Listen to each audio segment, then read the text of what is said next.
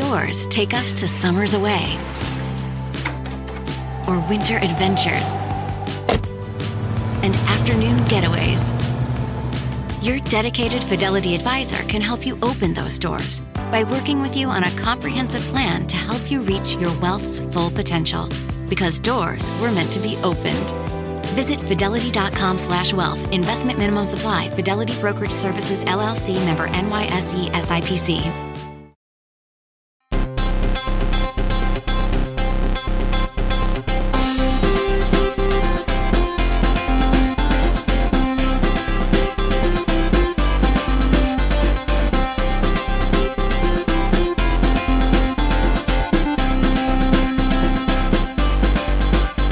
Welcome to Pod Save America. I'm John Favreau. I'm John Lovett. I'm Tommy Vitor. Later in the pod, you'll hear Tommy's interview with Washington Post reporter Dave Weigel, who was covering Elizabeth Warren's big trip to Iowa this weekend. We're also going to talk about all the latest shutdown news, the Democrats' impeachment strategy, and the ability of Alexandria Ocasio-Cortez to trigger conservatives by doing literally anything. Welcome back, guys. This is our first pod of 2019, the three of us. Happy New Year. Woo! Woo. Yeah. January 7th. January 7th. We finally made it. Still shut down. Also, we're going back on tour. We're heading to New Orleans, Charleston, and Durham in early February. Buy some tickets. Come see us. What are you waiting for? Crooked.com/events. And while you're there, grab some tickets for Love It or Leave It. He's going all over the country. Going everywhere. D.C., Chicago. That's it. No, there's a ton of places. There's a ton of the Love It or Leave It tour. All the tickets are on sale now. They starts in D.C., ends in Radio City Music Hall. Oh my God! You think you can fill that? Take that, Big Long time Island. guess. Oh, we're gonna fill it. They're going. Cool. Damn well, I'm right. excited to get back on the road. Yeah. Okay. We are on day 17 of what is now the second longest government shutdown in history. The longest government shutdown was 21 days in 1995 when Newt Gingrich and the House Republicans shut down the government because Bill Clinton refused to cut Medicare and education, a position on which the vast majority of voters agreed with Clinton, which is why Gingrich eventually backed down. This time, Donald Trump shut down the government because Democrats refused to force taxpayers to fund a metaphorical border wall that Trump promised Mexico would pay for, a position on which the vast majority of voters agree with the Democrats, and yet Trump and the Republican leadership have not budged an inch. No progress was made during the two meetings held over the weekend, and as the shutdown drags on, it's starting to inflict real pain on the millions of people who either work for the federal government or count on government services. And now we have heard today that Trump will address the nation on Tuesday night at 9 p.m. Eastern. Guys, let's start with the consequences, the human consequences of the shutdown. How bad is this for people, and how much worse can it get? It's pretty bad. I mean, I think that it's a partial shutdown, which Right. means that the military is still going, Social Security, a lot of major institutions are still going, but the Treasury Department shut down, Department of Agriculture shut down, so people won't get tax returns pretty soon if this keeps going. Yeah. People who need food stamps assistance are going to see cuts. So, like, this is going to severely hurt people. And if you're one of the people who are not allowed to go to work because of the shutdown, like, you're stressed out and you're wondering if you're going to get back pay. And if you're a contractor that's part of the shutdown, you probably won't get any back pay for the time you've been shut down. So, like, there's going to be a human cost. There's going to be an economic cost. Like, this is dragging into serious territory. Yeah, I mean, this Friday will be the first Friday where paychecks don't go out. Mm-hmm. So there are a lot of people who just cannot make ends meet. People are not built to have just one paycheck disappear on a Friday because Donald Trump caught wind of a right-wing backlash to the fact that he was going to approve a government spending bill. And so, every day it goes on, it gets worse. There are the ways in which it impacts Americans who want to take advantage of government services in small ways. That's the parks. It's also, their TSA is going to be affected. The airline safety is going to be affected. That one, I saw that and immediately thought of John. I took a big note on that one. The people inspecting the planes. Well, a couple different things going on with the airlines. TSA agents are calling in sick because they're not getting paid at all, and so that's causing delays at airports. And they're also they're starting to realize that they can't check now every bag for security, and so they're trying to figure out what's the most. I mean, we don't want a Band-Aid TSA solution. No shit. Also, TSA is a Band-Aid solution. Also, the airline pilot union said they're worried about a lack of working inspectors and regulators. So the FAA has no idea if your plane is safe. So this is like well beyond travel delays. Yeah, federal aviation inspectors haven't been working, and they've been holding signs saying, "Was your airplane properly repaired and inspected today?" The FAA does not know. I gotta tell That is ya, fucking terrifying. That is I don't like going to LAX, but man, do I not want to go to LAX. And then when I get there, there's a person holding a sign that says my plane hasn't been inspected. That's not good. Also, this whole fucking debate is supposed to be about security at the border, and the fucking airlines now are, there's no security there, or there's reduced security there. As you mentioned, Tommy, there's 19 million households that receive food stamps. They will have less money if this drags into February. They will have no money for food stamps if it drags into March. 38 million low-income people. 38 million. Sorry. Unbelievable. No, you had the household number. Oh, the household number, right. And so our national parks are filled with shit, literally. There are also, 3 people died in the national parks because there's no... By the way, do you remember... This is just a small thing. I don't know if everyone remembers this. When the government was shut down in 2013 and Obama closed all the national parks, and all the Republicans said that was just a political ploy, that he was closing the national parks just to show, it was a stunt to show how bad this was. No, you fucking close the parks because it's dangerous to have parks open that aren't staffed. That's why you close the fucking national parks in a shutdown. Trump has kept them all open, and so now they're filled with garbage shit, and they're dangerous to people. So that's great. And look, and the other thing with all this is, you have people, as these paychecks don't come out, as you have, cuts to food stamps, as there's people can't get loans, they can't get mortgages, right? Anything that requires government forms like SBA. that. This is going to have a ripple effect throughout the entire economy, right? People on food stamps, they can't buy food, people aren't getting their paychecks. That's going to hurt small businesses this is serious inflicted damage to the economy. And while all this is happening, Trump said on Friday that the shutdown could last for months, even years. And when asked about all the people who aren't getting paychecks on Sunday, he said, quote, "I'm sure that the people that are on the receiving end will make adjustments. They always do." Now, I realize that a lot of people think that normal political rules don't apply to Trump, but is it tenable for him to tell 800,000 people who aren't getting a paycheck tough shit? No, not at all. And it gets even more untenable if people don't get their tax refunds, because people also count on that money coming in as well.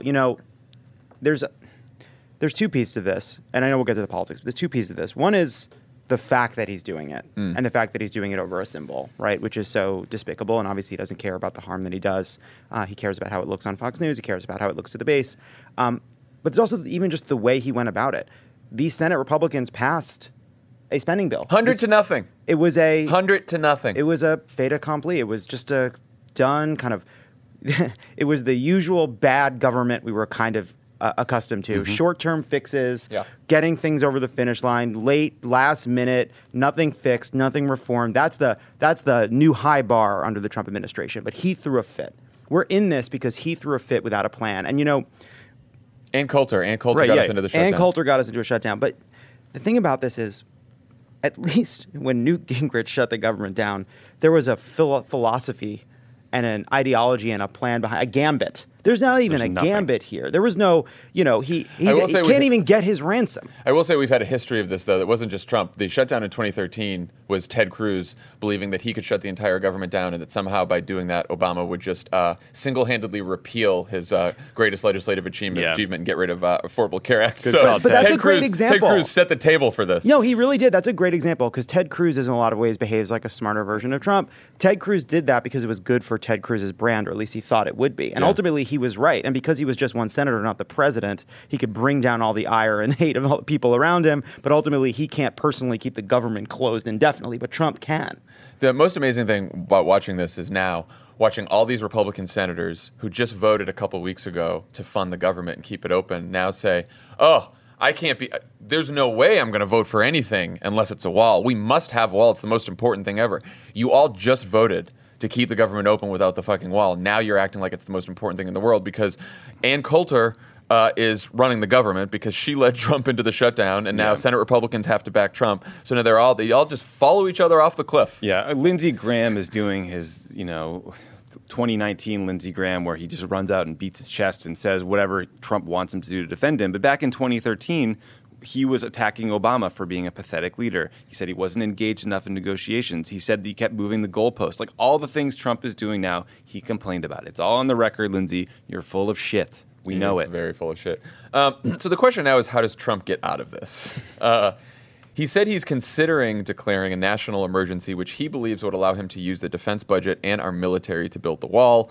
The Democratic chairman of the Armed Services Committee, Adam Smith, said on Sunday that he thinks the president can do this, though other Democrats and legal scholars disagreed, and even Smith said it would open up Trump to a major legal challenge.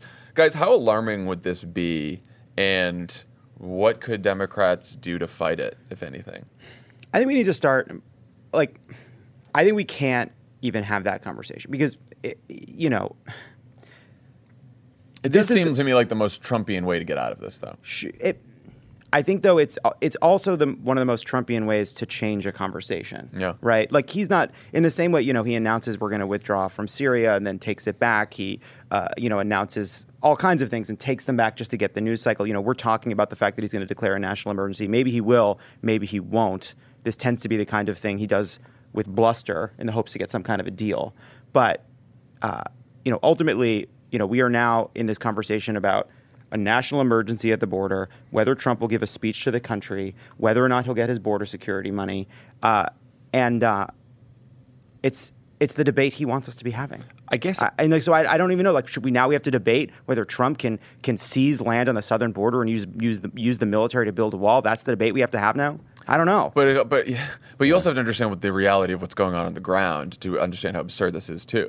It's not this fucking wall, right? It's not a wall. It's never been a wall. There's fencing along the border, along many miles of the border. We've talked about this before. Trump, through Department of Homeland Security and the money they got last year, they are already, in eminent domain cases trying to get some land. That process has been going on. It takes years. From the Bush administration, we're still litigating these eminent domain cases. They've been handing out contracts to build more of this fencing. So it's like he just wants money for some more fencing.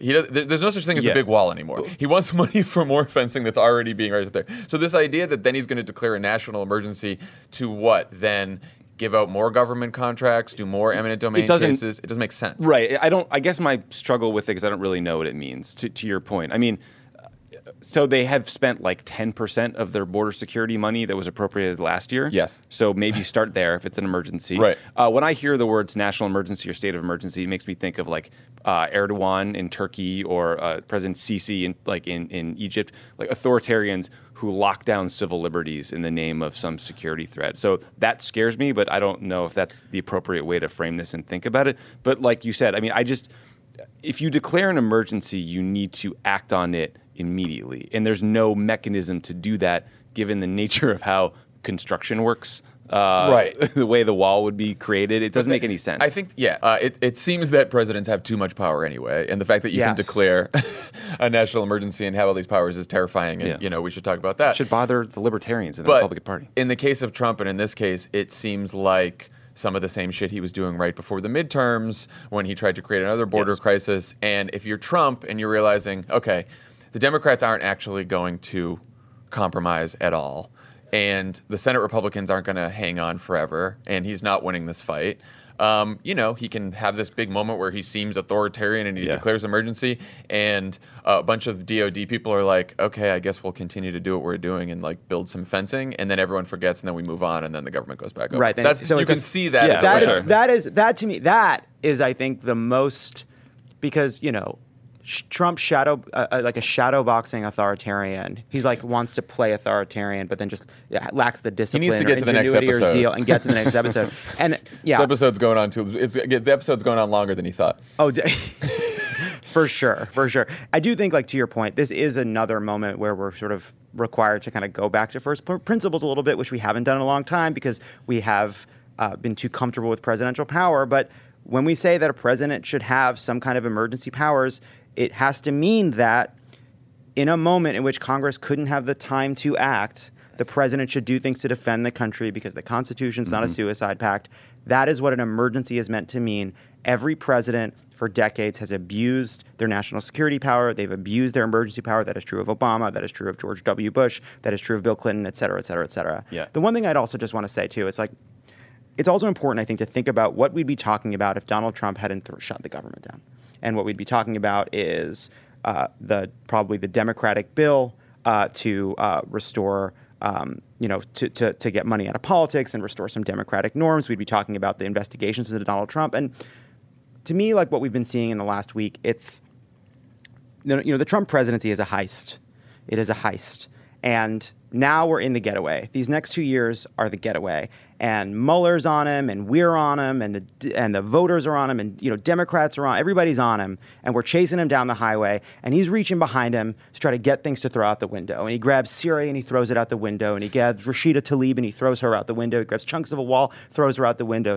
Throws 800,000 federal workers out the window. Throws parks out the window. Throws whatever he can reach behind him and grab and throw out the window. And our job, and these are big chunks of shit coming at us, but it is still our job to swerve around them and keep focused on the main project. And the main project is preventing this person from putting his agenda in place and getting him the fuck out of office, or ideally running him off the fucking road. Was that the end of the French Connection that you just described? See, I will say, I used to be in that camp and very alarmed. Distraction this, distraction that. He did the distraction thing in the lead up to 2018 into the midterms, and I was terrified. I'm like, we have to be talking about our stuff, blah, blah. He's good. He's taking up the agenda. This is horrible. Like, he's got all the spotlight. And then it didn't fucking work, and he lost 40 seats.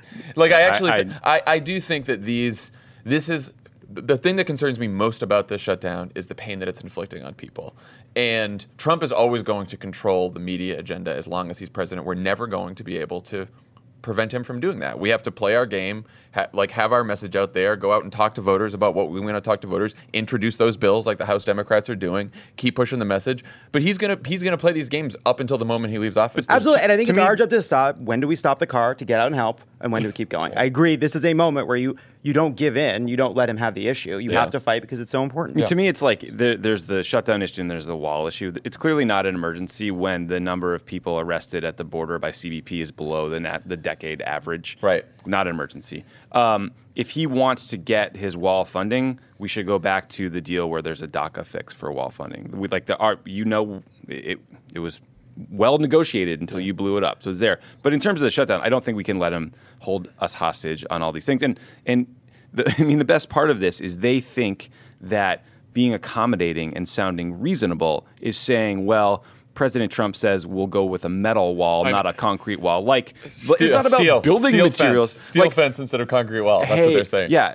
How do you like my $5 billion curtains? How about my $5 billion drapes? Like, that's not the issue. Don't treat everyone like fucking idiots. That's treating Democrats, their voters, literally everyone in America like a fucking moron, saying that the big concession now is that it's going to be a steel fence instead of a concrete wall. Go fuck yourself. Yes. Also, just Republicans didn't plan on having this fight. They weren't. No. But now they're in it. Now it's like the fight they've always wanted to have. I know. It's like Lindsey Graham. He's been thinking about this for 2 weeks. I guess. It's like Lindsey Graham shows up on set every day and he's like, "Is this Law and Order SVU? Is this Friends? What show am I in? I don't give a shit. I'll play whatever character you need me to play. I'll be Ross. I'll be Chris Noth. I'll be James Gandolfini. I'll be I don't know, I'll be young Sheldon. Who do you need me to be, Donald Trump? I'll be whoever you want me to be. I'm Lindsey Graham, and I will be whoever you want me to be. Theon or Reek. Yeah.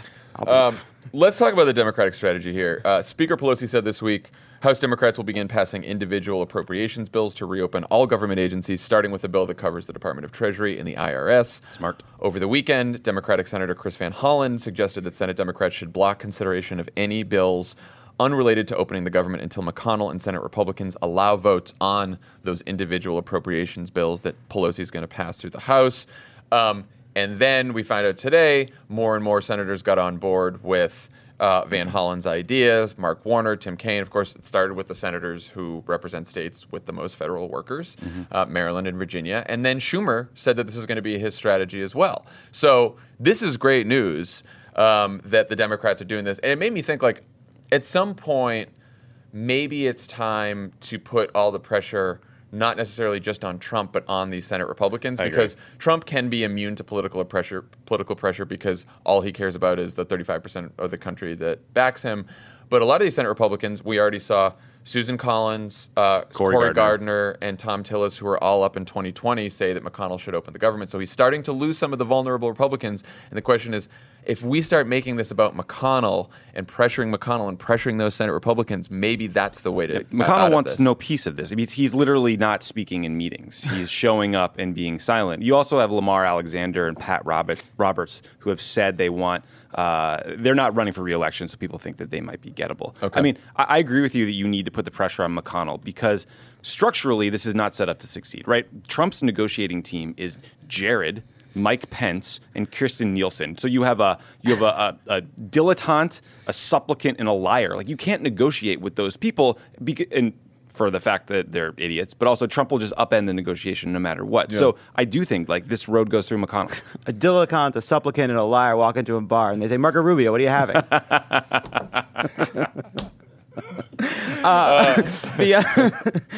Yes. Also, there was this great moment. Like, this is the thing too. Like the White House negotiating. So it's not unless Trump is in the room and Trump is caught in the right mood. None of it matters. Right. I love that they sent Mike Pence in to negotiate not with members of Congress and senators, but their staff. So and sad. It's like they imagine coming home and be like, "How was work today?" "Well, I was in a fucking 10-hour meeting with Mike Pence that he started with a prayer and ended with no progress whatsoever." And also, the only thing Mike Pence succeeded in doing is like somehow he's lowering the office of vice president. We're diminishing that role too. I mean, I don't give a shit. Who cares? But it's just like, you're meeting with staff. Why did you agree to that? It's like they're sending Mike Pence in like he's a toddler on the plastic steering wheel next to Trump, who's really driving. Like, look at me. Look at Mike Pence. Mike Pence is driving. Did you guys read how Jared apparently said that he was bringing his business acumen to the negotiations? I thought of you when I read that. Oh, I lost my mind. I thought you would be very angry about that. His business acumen? Yes. Well, you know what? He is. Yeah. That's actually true. So just so everyone knows how this could end. So you need 41 Democratic senators to agree to hold up business, right? Because you need 60 votes in the Senate to get anything done. So if we get 41 Democratic senators to say nothing gets done until we open the government, no business in the Senate happens until then. So that's number one. So how could McConnell get out of this without Trump? Well, he did pass a bill a couple weeks ago, 100-0, to keep the government open. So McConnell's like, "Oh, I can't pass anything that Trump won't sign." That's just not true. Yes, you can. Trump can veto the bill. It can go back. This is how laws work. This is how the government works. I think Mitch would know that. Right? Like, Trump vetoes the bill. It goes back to Congress, and then McConnell and all the Republicans and all the Democrats in the Senate can do what they did a couple weeks ago and override his veto by 100-0, and then it goes back to the House. And yes, Pelosi would need some Republicans to join her because you need 2/3 in the House to override the veto. But if a bunch of Republican senators just did it, you imagine that a lot of the House Republicans are going to do it too. And that's how the shutdown could end. It could end without Donald Trump. You don't need him. And, override the fucking veto, guys. And he'll be so angry. He'll be very angry. Yeah, there's something that's really interesting that's happened with the veto that is the fact that it's just gone out of use in this. It is a reflection of the kind of sclerotic. Oddly enough, the fact that there isn't more divide between the presidency and the Congress that ends in veto threats, vetoes, and overridden vetoes is a sign not of things being healthy, but of things being kind of broken. Totally. Because so much of what we see is a kind of kabuki dance.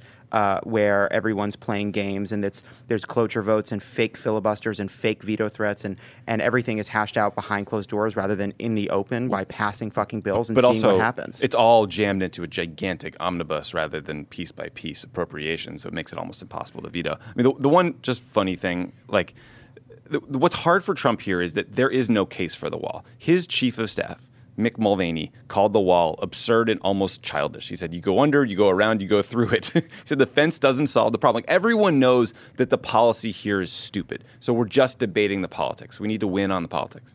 Right. And that does, by the way, make it different than the shutdown that happened, the brief shutdown that happened in 2017 when the Senate Democrats were saying, prevent these young immigrants from being deported, right. Provide DACA protections, or else if we don't do this is our last chance, which is why it's worth shutting the government down over, because if we don't do this, which is Republicans and Democrats agree on, have both voted for DACA protections, then a bunch of kids are going to get deported, right? Yep. That's like a real thing. We're not even shutting the government down over something fucking real right now. It's a metaphorical wall. And we also just can't give into a kind of governing where we're in a fit of pique, the president can decide he wants something new, something that wasn't discussed, that wasn't part of the negotiation, out of nowhere, and then because the Republican Party is so broken, the Republican senators go along and we're supposed to pretend it didn't happen. Yeah. I mean, so much of what we see every single day is a bunch of people pretending Trump isn't Trump.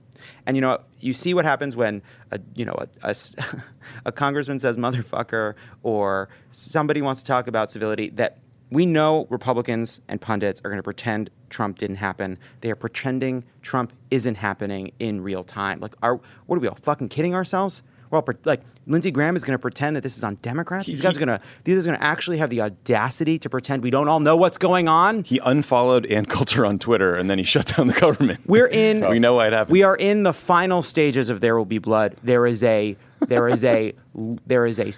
fucking asshole wandering around a mansion, brooding and shooting his gun off at furniture, and we're all pretending he's the president. Spoiler.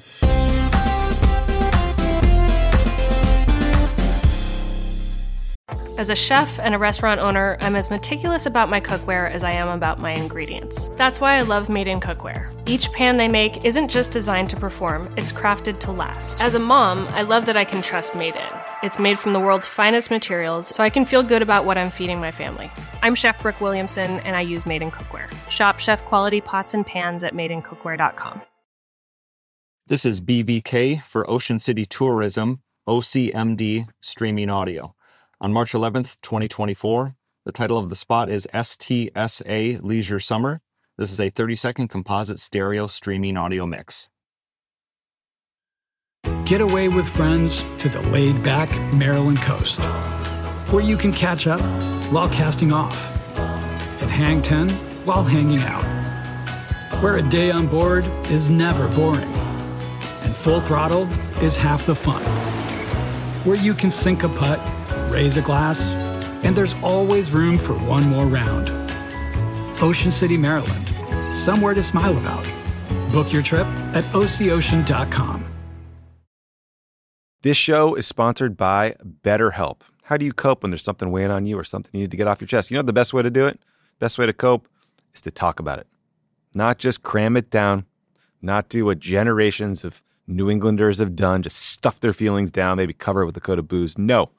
You got to talk to someone. You got to work it out, get it off your chest. And just by doing that, you will feel better. We all carry around different stressors, big and small. When we keep them bottled up, it can start to affect us negatively. Therapy is a safe space to get things off your chest and to figure out how to work through whatever's weighing you down. If you're thinking of starting therapy, give BetterHelp a try. It's entirely online, designed to be convenient, flexible, and suited to your schedule. Just fill out a brief questionnaire to get matched with a licensed therapist and switch therapists anytime for no additional charge. Get it off your chest with BetterHelp. Visit betterhelp.com/PSA. Go today to get 10% off your first month. That's BetterHelp, HELP.com/PSA.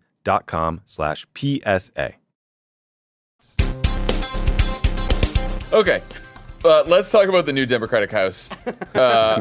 On Thursday night, I saw a tweet from today's podcast, Washington Post, Dave Weigel, that said, new Congresswoman Rashida Tlaib told the Crowder to Move On event in D.C., we're going to impeach the motherfucker. And so I see this tweet, and I think to myself, okay, this is going to be a thing. Mm-hmm. But perhaps it will just be a thing on Fox News and in the conservative world. Or perhaps it'll be a broader thing, but it'll just be, we're in Trump world now, so news cycles last 2 hours and then we move on. And yet, here we are, guys. Here we are on Monday, and people are still writing motherfucking takes about Rashida Tlaib saying, impeach this motherfucker. It's still fucking happening. So I just want to spend 2 minutes on how dumb the debate is. Cool. And then I want to actually talk about the substance under the debate, which is how Democrats should talk about impeachment, which is a real issue. What's your take, guys? What's your take on the So I motherfucking gate? I also saw Dave Weigel's tweet, at which point I did. I went to a used car dealership and I bought a car in cash. And then I got into it. I threw my phone away, took the battery out, threw it away. I got in my car, and I just drove until the road ended. And then I got out and I walked until the trees stopped. And then I sat quietly until this very moment. And I prayed before the altar of both sides. If you don't like the word as listeners of this show know, we don't mind the word fuck, so we say it a lot. If that word bothers you, that's fine. I think Nancy Pelosi doesn't swear a lot. I think she has a swear jar in her office. Like, she doesn't like it. That's cool. Totally. It's old school. But, like, give me a break that impeachment is a big deal. I mean, Brad Sherman, a congressman, is reintroducing articles of impeachment into Congress. Beto O'Rourke has come out in favor and said impeachment is appropriate during his campaign. And then, like, just to step back, like this is some unprecedented big deal, Republicans started talking about impeaching Obama in 2010. Darrell Issa, remember Joe Sestak when we I guess offered him a job to not run in some primary? Oh, weird. Darrell Issa said that could be impeachable. And this is my favorite one. In 2016, the Oklahoma legislature filed a measure asking their House representatives in Washington to impeach Obama, the Attorney General, the Secretary of Education, and anyone else involved in the decision to allow transgender students to use whatever bathroom they wanted. So that's how seriously this issue has been taken in the past. Yeah, and it's like, look, I'm with you, Tommy. If profanity offends you, fine. That's a legitimate opinion. It doesn't offend us. It offends our parents sometimes when we use it too much. Yeah. But I get that. If your position is profanity offends me, whichever party uses it, right? There's, of course, the hypocrisy of Republicans saying that they're offended by this when Donald Trump is president, which we of course. But I think what bothers me even more is the political pundit reaction. Well, this is going to help. This is a gift to Donald Trump. This is going to help Donald Trump. Because so it's like, dumb. Here's the thing. You have no evidence of that at all. And in fact, the evidence we have to date suggests that you are wrong. Michelle Wolf's joke about Sarah Huckabee Sanders, remember that? Remember that was going to tip the election? End of the world. That did not tip the election. Refusing service at the Red Hen, that was going to help Donald Trump. Did that help? No, it did not. No. Well, it's also...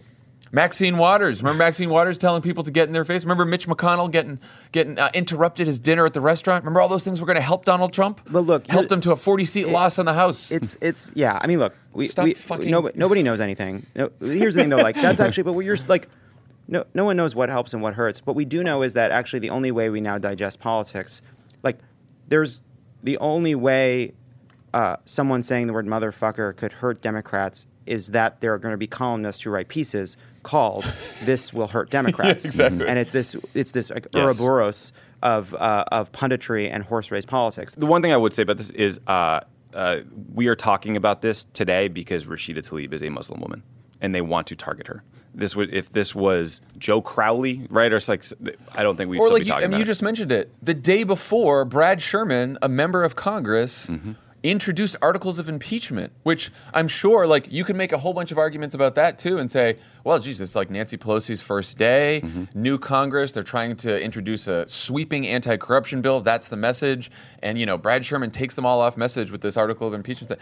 But no one really, there was only a couple stories about Brad Sherman, and Rashida Tlaib, by the way, that day, the day that she made the comments, wrote an op-ed in the Detroit Free Press laying out a very thorough and substantive case for Donald Trump's impeachment, which, by the way, we should talk about this, is a case that you should be able to make. If everyone hasn't read it yet, David Leonhardt in the New York Times wrote a very long piece about why Donald Trump should be impeached over the weekend. And I think we should start taking that seriously. Yeah, also there's also this this false comparison that says, you're gonna defeat Donald Trump by becoming like him, and it's like, yeah, all right. You know what? Actually, saying impeach the motherfucker isn't actually a lot like Donald Trump. It's not like it does use a bad word, and Trump does sometimes use a bad word, and if that's your level of nuance, fine. But there is something.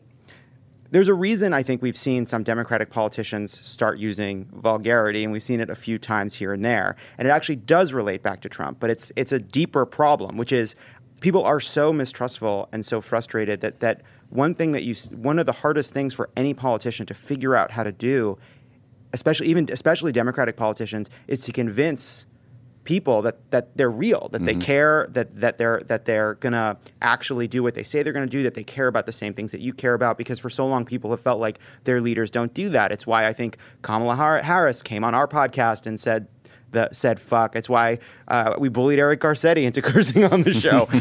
There is a feeling that Democratic politicians don't speak for Democratic voters. It's, I think, part of why AOC appeals so much. And so, I don't know what the value is of cursing. I don't know what the harm it does or the good it does, but I do think it speaks to a problem, which is Democrats are right now trying to figure out a language to say, I get it the way you get it, I feel the way you feel. And because Democratic policies haven't reflected that for a long time, and there have been a lot of Democratic successes of late because Republicans have controlled the government, people are looking for a way to get through to people. That's all. I think it's a bigger issue with some House Democrats, though, because a lot of House Democrats were privately complaining about this. I think it goes beyond the profanity, right? They are very concerned that some Democrats and activists will treat impeachment too flippantly, right? Like it's easy. And of course, impeachment is something that should not be treated lightly, right? I mean, I do not think you shouldn't be able to impeach a president because you disagree with that president's policy, right? Like that. I mean, well, Tom Steyer's campaign at the beginning was like, we should impeach him because he had this policy, and it's like, I don't agree with that. Republicans made that argument about Obama too, right? And Lennart in his piece and Rashida Tlaib in her piece as well lay out real reasons why Donald Trump deserves to be impeached. And Lennart's case, he said, he's the use of presidency for personal enrichment, violations of campaign finance law, obstruction of justice, and subversion of democracy. He lays out 4 different areas. And there's almost an airtight case in all 4 of those areas. And again, we've talked about this before too. I don't quite know why Democrats are so nervous about this. I get that they want to build a careful case. I get that they want to wait until Mueller's finished. That's totally fine. But I do think it is time to start laying the groundwork in public opinion that this man has committed offenses that may be impeachable. And again, starting impeachment proceedings is not guaranteeing a final verdict. It's just saying you have a hearing in the House. Let's lay out all the ways that Donald Trump has used the presidency to enrich himself. Let's talk about the obstruction case. Let's talk about the fact that he's been implicated in multiple campaign felonies by federal prosecutors. Let's start talking about all that stuff. And then if the Senate, votes to acquit him, they vote to acquit him. But clearly he has reached the point where he has committed offenses that may be impeachable. Yeah, I mean, so we're constantly combining these two things.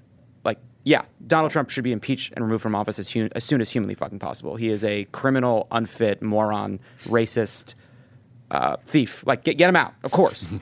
The question, I think, for all of us is, how do we make that politically possible? Right. And I think, op-eds will help. Making the argument will help. Our goal here is, we need to remove Donald Trump one way or the other. We need to get him out of office. Impeachment is one of the ways we can do that. Resignation is another. Building a powerful case for his removal achieves both ends. And so, when do we do it? How do we do it? Get to the point where impeachment is politically possible. Every day should be about making that case. All right, let's talk about another freshman congresswoman who's triggered the cons.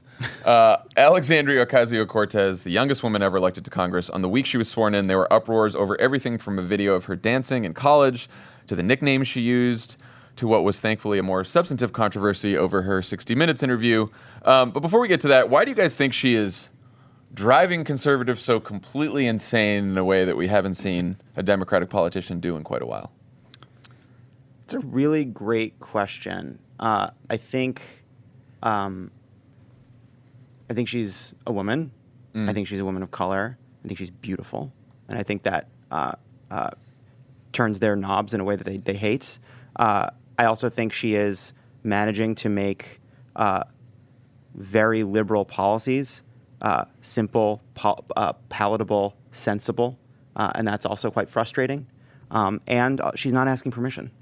Yeah, I mean, I think it's the biggest one for me is she talks like a normal human being and she calls out the bullshit, right? Yeah. She's just, she does not talk like she was born and raised in the Senate Russell building. The opposite. She's this political Rorschach test where, people can watch the same thing, but Republicans watch her dancing and think somehow that's bad. We watch that and we're like, oh, a young, cool, fun person dancing to a scene in a movie I really like. It's like the Laurel Yanny of fucking politics, the dumbest thing ever. But they're elevating her, they're helping her, and I think they're attacking her because she is a woman and is young and is exciting and has seized the microphone and is pushing a progressive message, and so they see her as a threat. I really think it's that simple.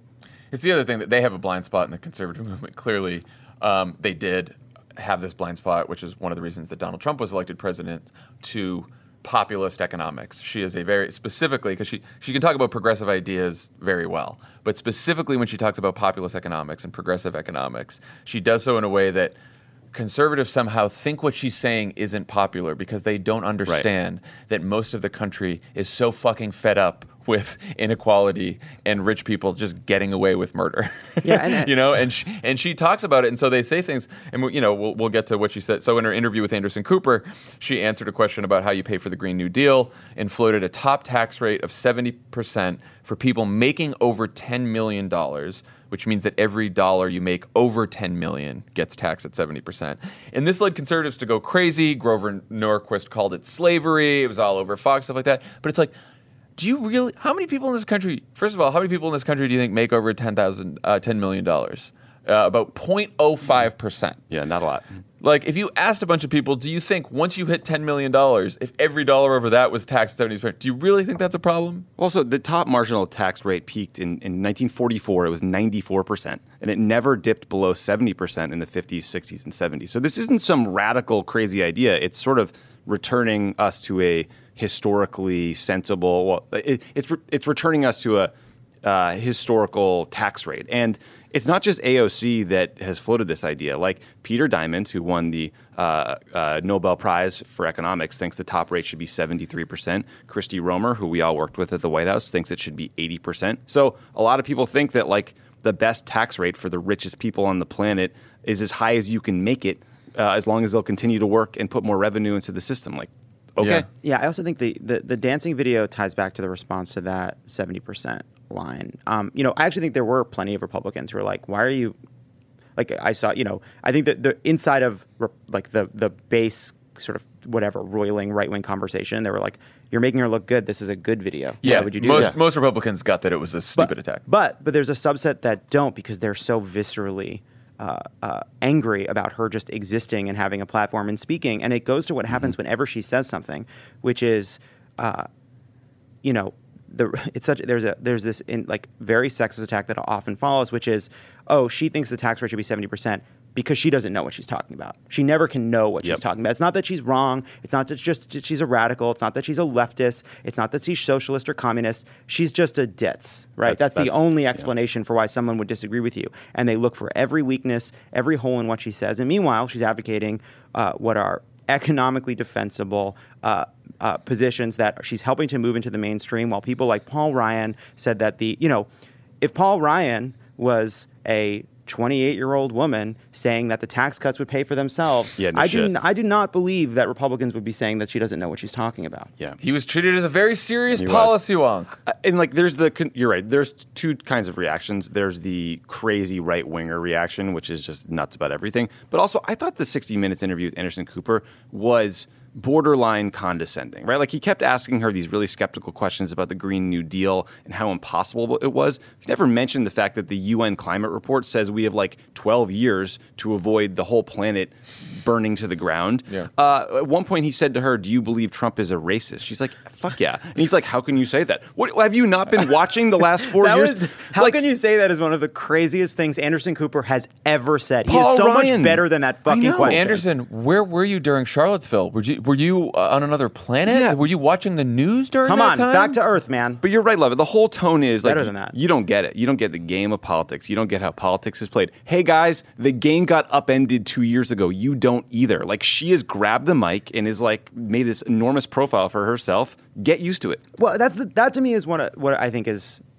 really impressive, which is, you know, she had this long shot campaign because she surprised everybody, or a lot of people, by defeating an incumbent in a primary, by being so unabashed and advocating for these left positions, and because she is so charismatic and young and a woman of color, she has garnered attention, good and bad. And she has decided to take that platform and do good with it. Mm-hmm. And that's really impressive and really fucking hard. It is hard to go from being a bartender to being on 60 Minutes in the span of a year. Yeah. I would be terrified. That is terrifying. Totally. Her way of communicating is so effective because I don't know if you guys saw this. What she did after the 60 Minutes interview is on her Instagram stories, she talked to everyone and she's like, I just want to talk to you guys about what that was like.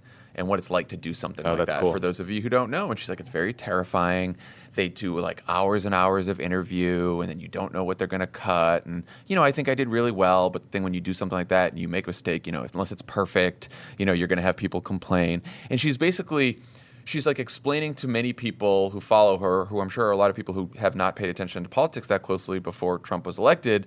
This is how politics works. This is how media works. And she's sort of like taking people through her journey along with her, which is she just has a very smart, normal human way of communicating. And it's like, and again, we've said this a million times, but like, that's my advice to all Democratic politicians. Now, the advice is not watch exactly what she's doing and then do exactly that, right? It's like make some food. Just because she's going to fucking cook and talk doesn't mean you all need to fucking cook and talk too now. Like, just do what works for you. You know what I'm saying? Like, because different things will work for each politician. Just be you, right? Also, one other thing about this too is, Republicans have been so much better at this for so long. Their more conservative members introduce an idea, they get the country talking about it, and all of a sudden the moderate position moves to the left. They're talking about the Overton window all the time, the acceptable range of debate. Here's somebody showing up and doing what very, very few, if not zero, Democrats have done for a long time, which has gone out there and say, maybe we'll do something incremental, but here's the goal. Here's the far goal. Here's the bold left position, and allow the debate to happen around that. Because you know what? I've seen conservatives debating a 70% tax rate all day, and liberals are debating it, and journalists are talking about it, and conservatives are trying to defend their position on it. And that's a really good thing, because I don't think we're going to get to a 70% tax rate. But you know what's on the table now? Getting it to be a bit higher as a compromise. Yeah, like 50. Yeah. Which is what it was in like 81 when Reagan was president. I'll tell you, the only problem with what she said is it only raises about $72 billion a year, which is not enough to pay for a Green New Deal or Medicare for all. We're going to have to go not higher necessarily, but it's probably going to have to go broader than 10 million. Or you're going to have to stop worrying about deficit spending, which is the other. Talk to Stephanie Kelton about that. That you actually don't have to care so much about the deficit, and that you don't have to pay for every single fucking proposal. Yeah. The left is pushing on both of those ideas, both higher marginal tax rates, and the idea that you don't have to pay for every single dollar. That was what the whole pay-go debate was about. And it's good that we're having that debate now. Yeah, it's good. Of course. And you know what else? It's good because we have to have it. Because so far, there's only two things you don't have to pay for: wars and tax cuts for the rich. And that is a terrible fucking way to run a soda stand. Agreed. Cool. All right, when we come back, we will have Tommy's interview with the Washington Post's Dave Weigel.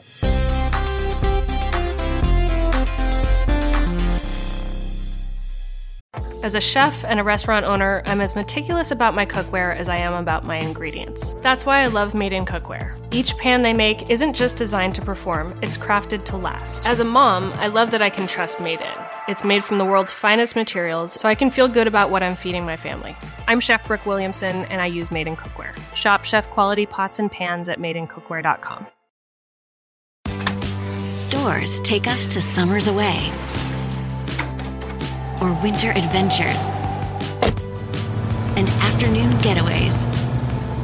Your dedicated Fidelity advisor can help you open those doors by working with you on a comprehensive plan to help you reach your wealth's full potential. Because doors were meant to be opened. Visit fidelity.com/wealth. Investment minimum supply. Fidelity Brokerage Services, LLC, member NYSE SIPC. Explore the world's hidden wonders on the Atlas Obscura podcast. A village in India where everyone's name is a song. A boiling river in the Amazon. A spacecraft cemetery in the middle of the ocean. Every day, the Atlas Obscura podcast will blow your mind in 15 minutes. You can find it on the SiriusXM app, Pandora, or wherever you get your podcasts. And don't forget to follow the show so you never miss an episode.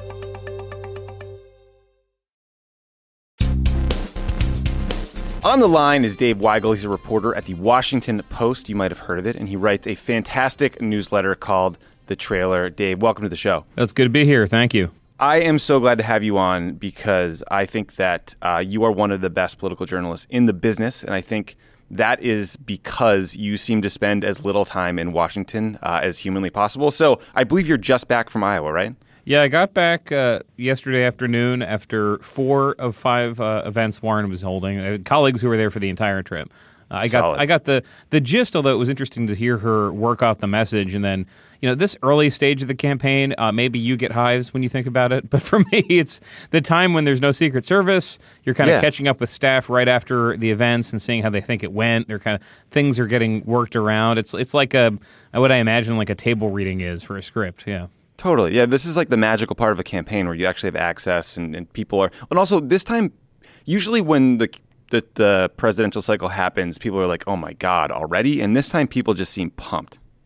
Oh, absolutely. So Warren's venues for this were all overflowing. As you know, the nightmare is we book 1,000 seats and 950 people show up and the camera is trained on the 50 empty seats, right? Yep. Because they're always at the front because people are polite and don't ask questions. She filled the event. She talked to around 3,000 people showed up at these events, and she did some scrums with the media after almost everything.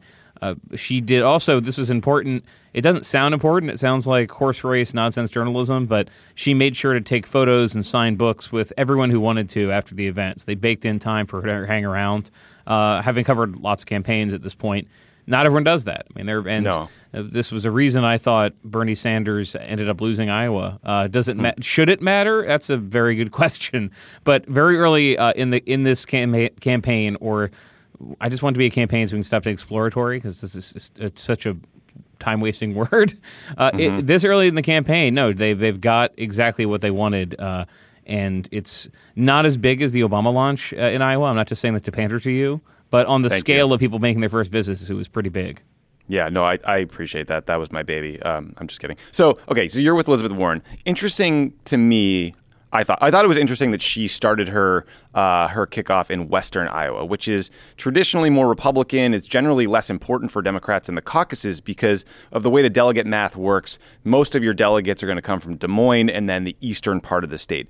Do you know why they did that, and how do you think her message was received generally in those visits? Well, it's not just that, and again, I want to keep saying, as you know. All right, let's assume we both of us here don't need to Iowa-splain to each other, right? But yeah, also if you're in Western Iowa, half your crowds are going to be from Nebraska or from South Dakota, and they can vote at some point. But if you're South Dakotan, you're voting like 6 months after Iowa does. So, it was interesting, and the sense I got, they don't like to talk shop. You can get a feel from talking to the campaign staff. Any Democrat could go to Davenport or Des Moines and get a big crowd. Warren got a big crowd in Council Bluffs. She got a big crowd in Sioux City. These are places that forget Hillary losing them. They just don't go Democratic. So Steve King's she got a ton of. She I think wanted to demonstrate that. For all the coverage about how she's the lefty, Bernie, progressive, move on candidate, that this message is interesting to people who do not fit that stereotype. These are not places that even went very strong for Bernie in 2016. So I think that came off. There were Republicans in some of these crowds. Not a lot. I mean, but you did not see the kind of hard-nosed cynicism, people showing up and turning away because she didn't answer their how do we close off the border with laser beams questions. But it was a pretty moderate crowd. It wasn't just lefties who showed up. I mean, frankly, just a lot of guys with beards and trucker hats and Teamsters who did not love Hillary Clinton when I talked to them. Didn't have like a ton of animus, but were not happy to vote in that election and showed up for her. So I think that message got across. And of course, she finished in Des Moines and Ankeny. Right. But it was notable that she did her first 3 stops in places the Democrats don't tend to win. Yeah, Ankeny being a northern suburb of Des Moines. Yeah. The joke during 2016 was that Marco Rubio was the mayor of Ankeny because he would just come to Des Moines, go to the suburbs, and then go back home for a fundraiser. He's the mayor of his own sad little existence now. So I watched a couple of Warren's events on YouTube because I lead a rich and fulfilling life on the weekends. And the message seemed to be a lot of her bio, and then she really hammered income inequality, corruption. She talked about influence peddling in Washington. There was not a lot of Trump talk. Was that what the caucus goers wanted to hear? Absolutely, and I think this is lost in D.C. and New York and wherever else you can, yell about a green room. Lots of people have green rooms, but those are the problem green rooms, are like the morning Joe ones. Yes. So there's this idea that Democrats want a fighter, and the fact that Michael Avenatti showed up to some Iowa events and had a crowd and said we need to fight, that got some attention. But it just that's not really what people want. They assume they want a Democrat who will defeat Trump, and there is a trauma from 2016 that I think in some ways is useful, some ways is probably paralyzing. That if you are in a fight with a guy every day, it's going to backfire. And frankly, I one of the pieces I wrote, I quoted something you'd said. So I noticed that. Okay, good. We'll talk about it. So yeah, in 2016, Democrats had a very different theory. And frankly, at the time, there were a lot of Republicans who were embarrassed by Trump, who have now gone like the Lindsey Graham re-education treatment and are praising him for everything. But it was not crazy to think that pulling Trump out and exposing him and calling him racist, yada yada, that was that was getting him, that was baiting him, that was getting him off message. That was Warren's role in 2016. I mean, she was tweeting, giving speeches, making fun of him. I remember kind of super PAC videos that were like cartoons that showed Trump literally like shrinking as she talked about him. I quoted you at the time, said that was a good role for her. And frankly, I think in some ways it was. That is not how people think right now. That is not how she thinks. And a question that was kind of hard to untangle right now, I think it will be untangled, is whether she is in a worse position to criticize Trump than other people, was because she does not want to do that. She does not want every time she goes out, because this was her life for a while, every time she goes out, she gives a policy speech, she talks about corruption, and people are like, and then Trump will tweet, crazy Pocahontas is at it again, and she gets asked 50 questions about Pocahontas, yada, yada. She literally only mentioned his name when a voter who in the tone of the question wanted her to win, just was worried that about her and Trump baiting, said, why'd you take the DNA test? And she said, I can't control when Trump says racial slurs. And in 2016, she tried to control that. I mean, that was when she was speaking, was Trump would say something and she'd tweet at him and would write about it. They have a very different theory now, which I think comports with what Iowa Democrats, and we'll see about other Democrats, what they want, which is, okay, we want somebody who is going to answer that voter who took a chance on Trump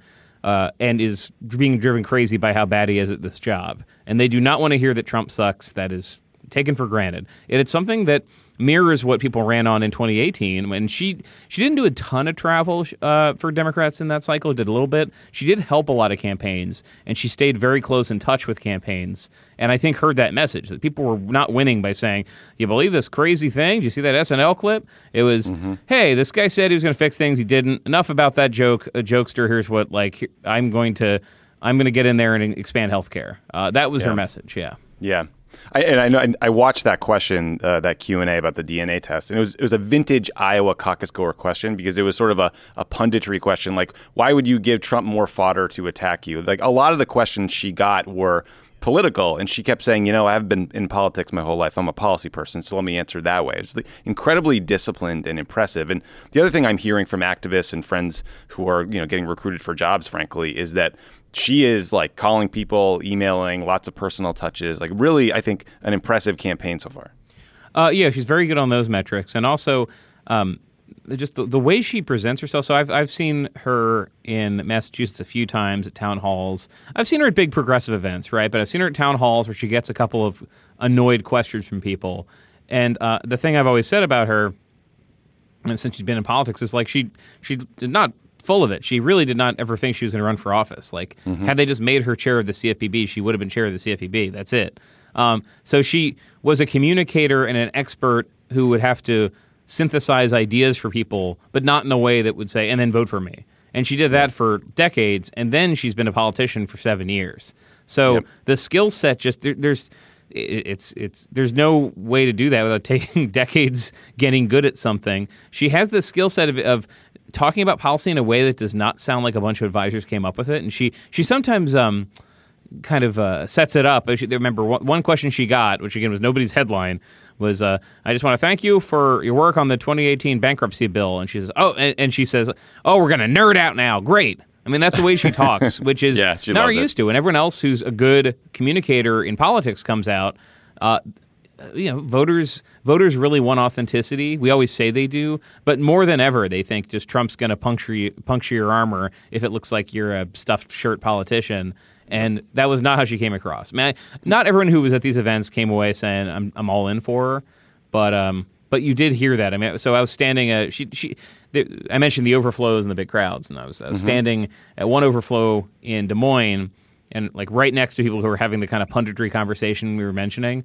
And just these nice women who were like, "Oh, in the polls, Biden's doing really good. She's only at 8%." Like they were already communicating about the polling. Yeah. But then afterwards, she gets done. She's like, "Oh, she just seems so real, you know." And so, like, Biden also has this, not to get into, like, I don't want to go candidate by candidate, but that was somebody who was not super sold on anybody, but knew that Biden was ahead, and then her first impression was, that's a normal person running for president who knows stuff, okay. Yeah. I mean, the other thing that impressed me with her was the way she wove her bio into her vision for the country, which brings up something interesting you wrote about today, which is the political conventional wisdom is that Senator Warren and Bernie Sanders occupy the same political space. But you wrote that Senator Warren, quote, is not Bernie Sanders. What did you mean by that? Yeah, and actually, I noticed that was the headline of one of the opposition research Republican groups blasted out to reporters, like, devastating gaffe by Warren, she's not Bernie. No, but so Bernie just has a theory of politics that is you have ideas, you build a mass movement, you spread the ideas through giant rallies, and personal lifestyle behavior, you are not important. The message is important. So he does not talk about himself. His office opening, not office, celebration of his office for him being sworn in last week, and Linda Sarsour, who's a women's march organizer, remember her telling him, "Bernie, you're so humble and it pisses me off," because he just doesn't talk about himself. Yeah. He just shows up and he's like, the rhythm of Bernie's speech is policy idea, applause. Policy idea, applause. Why don't we have this policy? Applause. Whereas Warren gets up and just says, "Great to be here. I want to tell you who I am." And she spends about 4 minutes on her biography, which is one of the things, if you're a reporter, you assume everybody knows it. And they really don't. I mean, you look around the crowd, and she mentioned she's from Oklahoma, and you see some people go like, "Oh," like nudging each other, like, I didn't know that. And mentions that she just grew up. She grew up, she used to say the ragged edge of the middle class. She doesn't say it anymore, but just tells the story of her family, because of medical bills, nearly losing their house and her mother having to go to work. And from that says, and that informs everything. So that informs everything I do. Every time I'm thinking about this, I think of my mother pacing around her house saying, we're not going to lose this house, and putting on her dress and going to get a job at Sears. And back then you could, with a minimum wage job, pay for a family like mine, and now you can't, and that's why I'm in this. And that's the message. And frankly, not to dump on Hillary Clinton, but what I came away with some savvy voters were saying, boy, Hillary never could explain why she was doing this, and Warren explained it. And I thought, cartoon light bulb appeared above my head, because that was the problem that people kept citing for Hillary. Another point I'd make is that she also, in her bio, just in talking about her work as a senator, it's a combination of, here's a bunch of stuff I beat the banks on, mainly the CFPB, but also Wells Fargo, Equifax. I mean, she just goes after the banks, but not Republicans. And when she talks about Republicans, she talks about individuals that she has dealt with and gotten things passed with. So it is a message that I think resembles some that have worked before, which is there are enemies that I've identified. They're not your neighbors. They're not Republicans. There are these people who, if left unchecked, are going to screw us all over, which is not the same as Trump sucks. Yeah. I was impressed. It was a tight 15-minute, 20-minute stump speech that I thought was really compelling. Another thing that's been impressive is that she locked down a bunch of talented staff, including a woman named Emily Parcell, who was my colleague for a year when she was Obama's Iowa political director in 2008, and is like the most competent person I've ever worked with. And when I saw Emily get hired, because I didn't think Emily was going to do another campaign, I was like, oh shit, that is an impressive team. And for the first time, it really made me think that there is a cost to those waiting to make a decision. Like, are you hearing any more sense of urgency from the Bernie, Kamala, Beto, Biden camps? It's a good question. So Bernie's unique because he does have a team that's ready to go if he blows the whistle again. Not exactly the same as last time, but he'd be the only guy running who, has a modern campaign team. And Biden last did this in 2008, right? I think it has shaken some of the other people's schedules. I don't want to I'm going to try to break the news when I can about when people are of actually course. running. But it was the first really smart move because I think not only in terms of hiring staff did Warren get an advantage, but there are certain narratives that you could see at these events already sunk in with people. Like they were really irritated with how she was already being compared to other women who'd lost stuff, and she was being called unlikable. And I think had Kamala gotten in or Gillibrand gotten in on December 31st, they would have gotten some of the same coverage. Not identical, but there would have been, anonymous Republicans telling Politico or Axios or the Post, oh, she's just like Hillary. And we would have had the same likable discussion when we read about the Post. I think that helps, and that's kind of an intangible thing that you can't replace with another good staffer. But no, it was very revealing to people. I mean, the very smart, very serious take for the last 2 months was, Warren missed her moment. Warren's had a bad rollout, et cetera, et cetera. But that was not the impression that talented staff came away with, and I think that has changed the way other people are thinking. I mean, there really was a can Warren even run idea totally. Circulating a few weeks ago, and it is now, how can we scramble to get staff before she does, which is night and day. Yeah, anyone taking her for granted should watch some of those events from the weekend because they were good. Last question for you. It has now been 3 days since Congresswoman Rashida Tlaib said of Trump, we need to impeach the motherfucker. I just want to know, how are you doing? I know that people in D.C. rarely diverge from the King's English, and it's been a tough time for a lot of folks in the Beltway, and I just want to make sure you're okay. I'm fine. Journalists, it's very well known that we just break into spontaneous tears whenever someone uses a curse word. It's awful. We have to go home for the day. We're very well. What I try to do is I go and say a couple of rosaries just to purify myself. No, the conversation was idiotic. I'll use that word. Stupid. The dynamics that are more interesting is that it is true that Democrats do not want to talk about impeachment all the time, and it's mostly a media thing. They just hate being asked about that instead of literally anything else they're doing.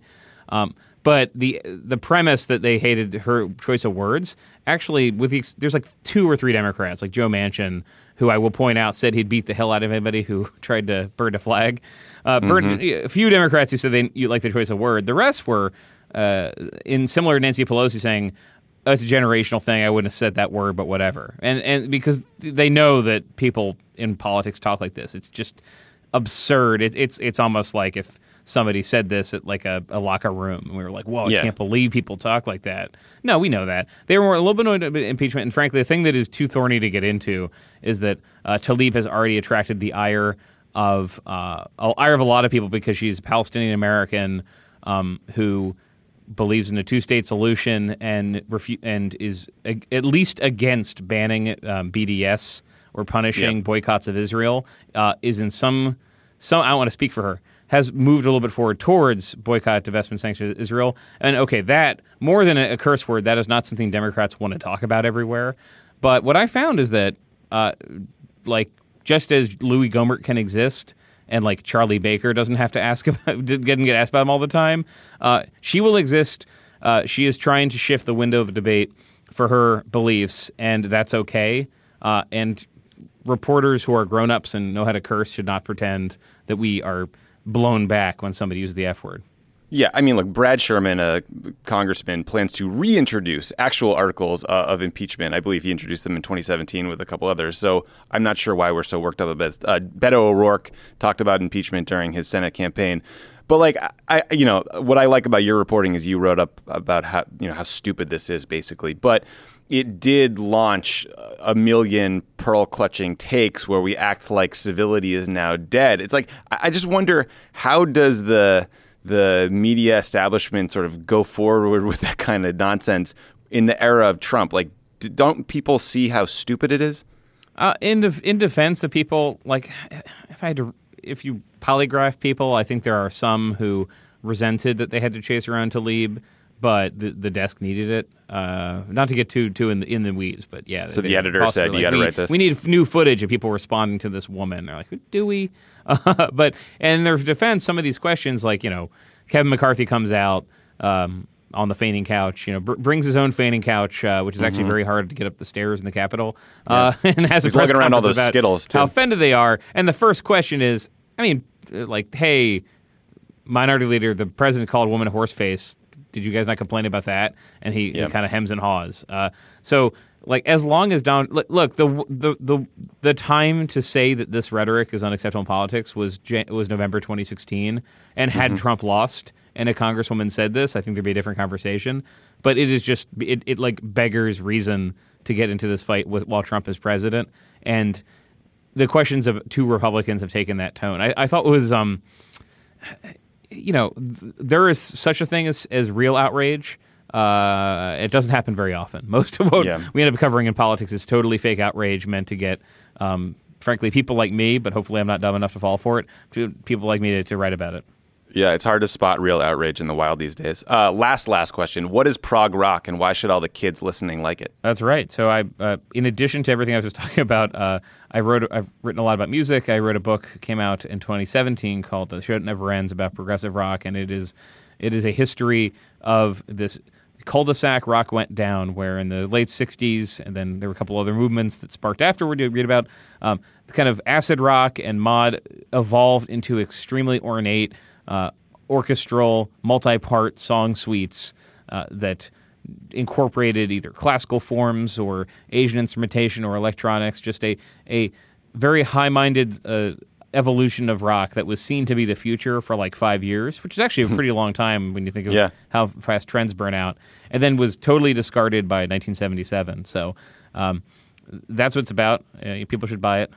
The newsletter is free. The book is not free, but you're gonna like, if you're like me and I just like lost a pair of $100 headphones yesterday, what's $18? You need to spend it. Who cares? That's right. AirPods are the easiest things to lose in history. Subscribe to the trailer, buy the book, pay for the Washington Post. It's incredible journalism. Dave Weigel, thank you for joining us. People need to pay for his trips to Iowa so he can keep telling us what the hell's happening there. I mean, if you buy the book on Amazon, you basically have. So. Oh, cool. Yeah. Perfect. All right, Dave. Thank you so much, man. Thank you. Have a good one. Thanks to Dave Weigel for joining us today, and we'll talk to you later in the week. Take a walk on the Weigel side,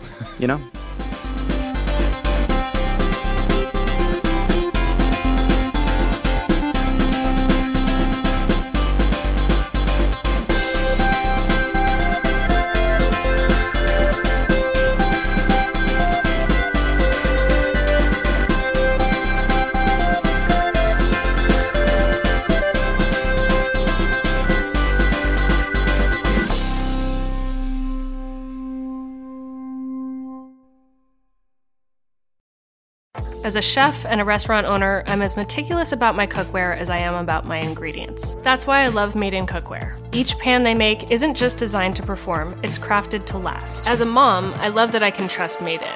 It's made from the world's finest materials, so I can feel good about what I'm feeding my family. I'm Chef Brooke Williamson, and I use Made in Cookware. Shop chef-quality pots and pans at madeincookware.com.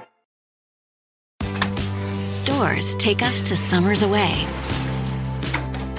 or winter adventures, and afternoon getaways. Your dedicated Fidelity advisor can help you open those doors by working with you on a comprehensive plan to help you reach your wealth's full potential. Because doors were meant to be opened. Visit fidelity.com/wealth. Investment minimum supply. Fidelity Brokerage Services, LLC, member NYSE SIPC.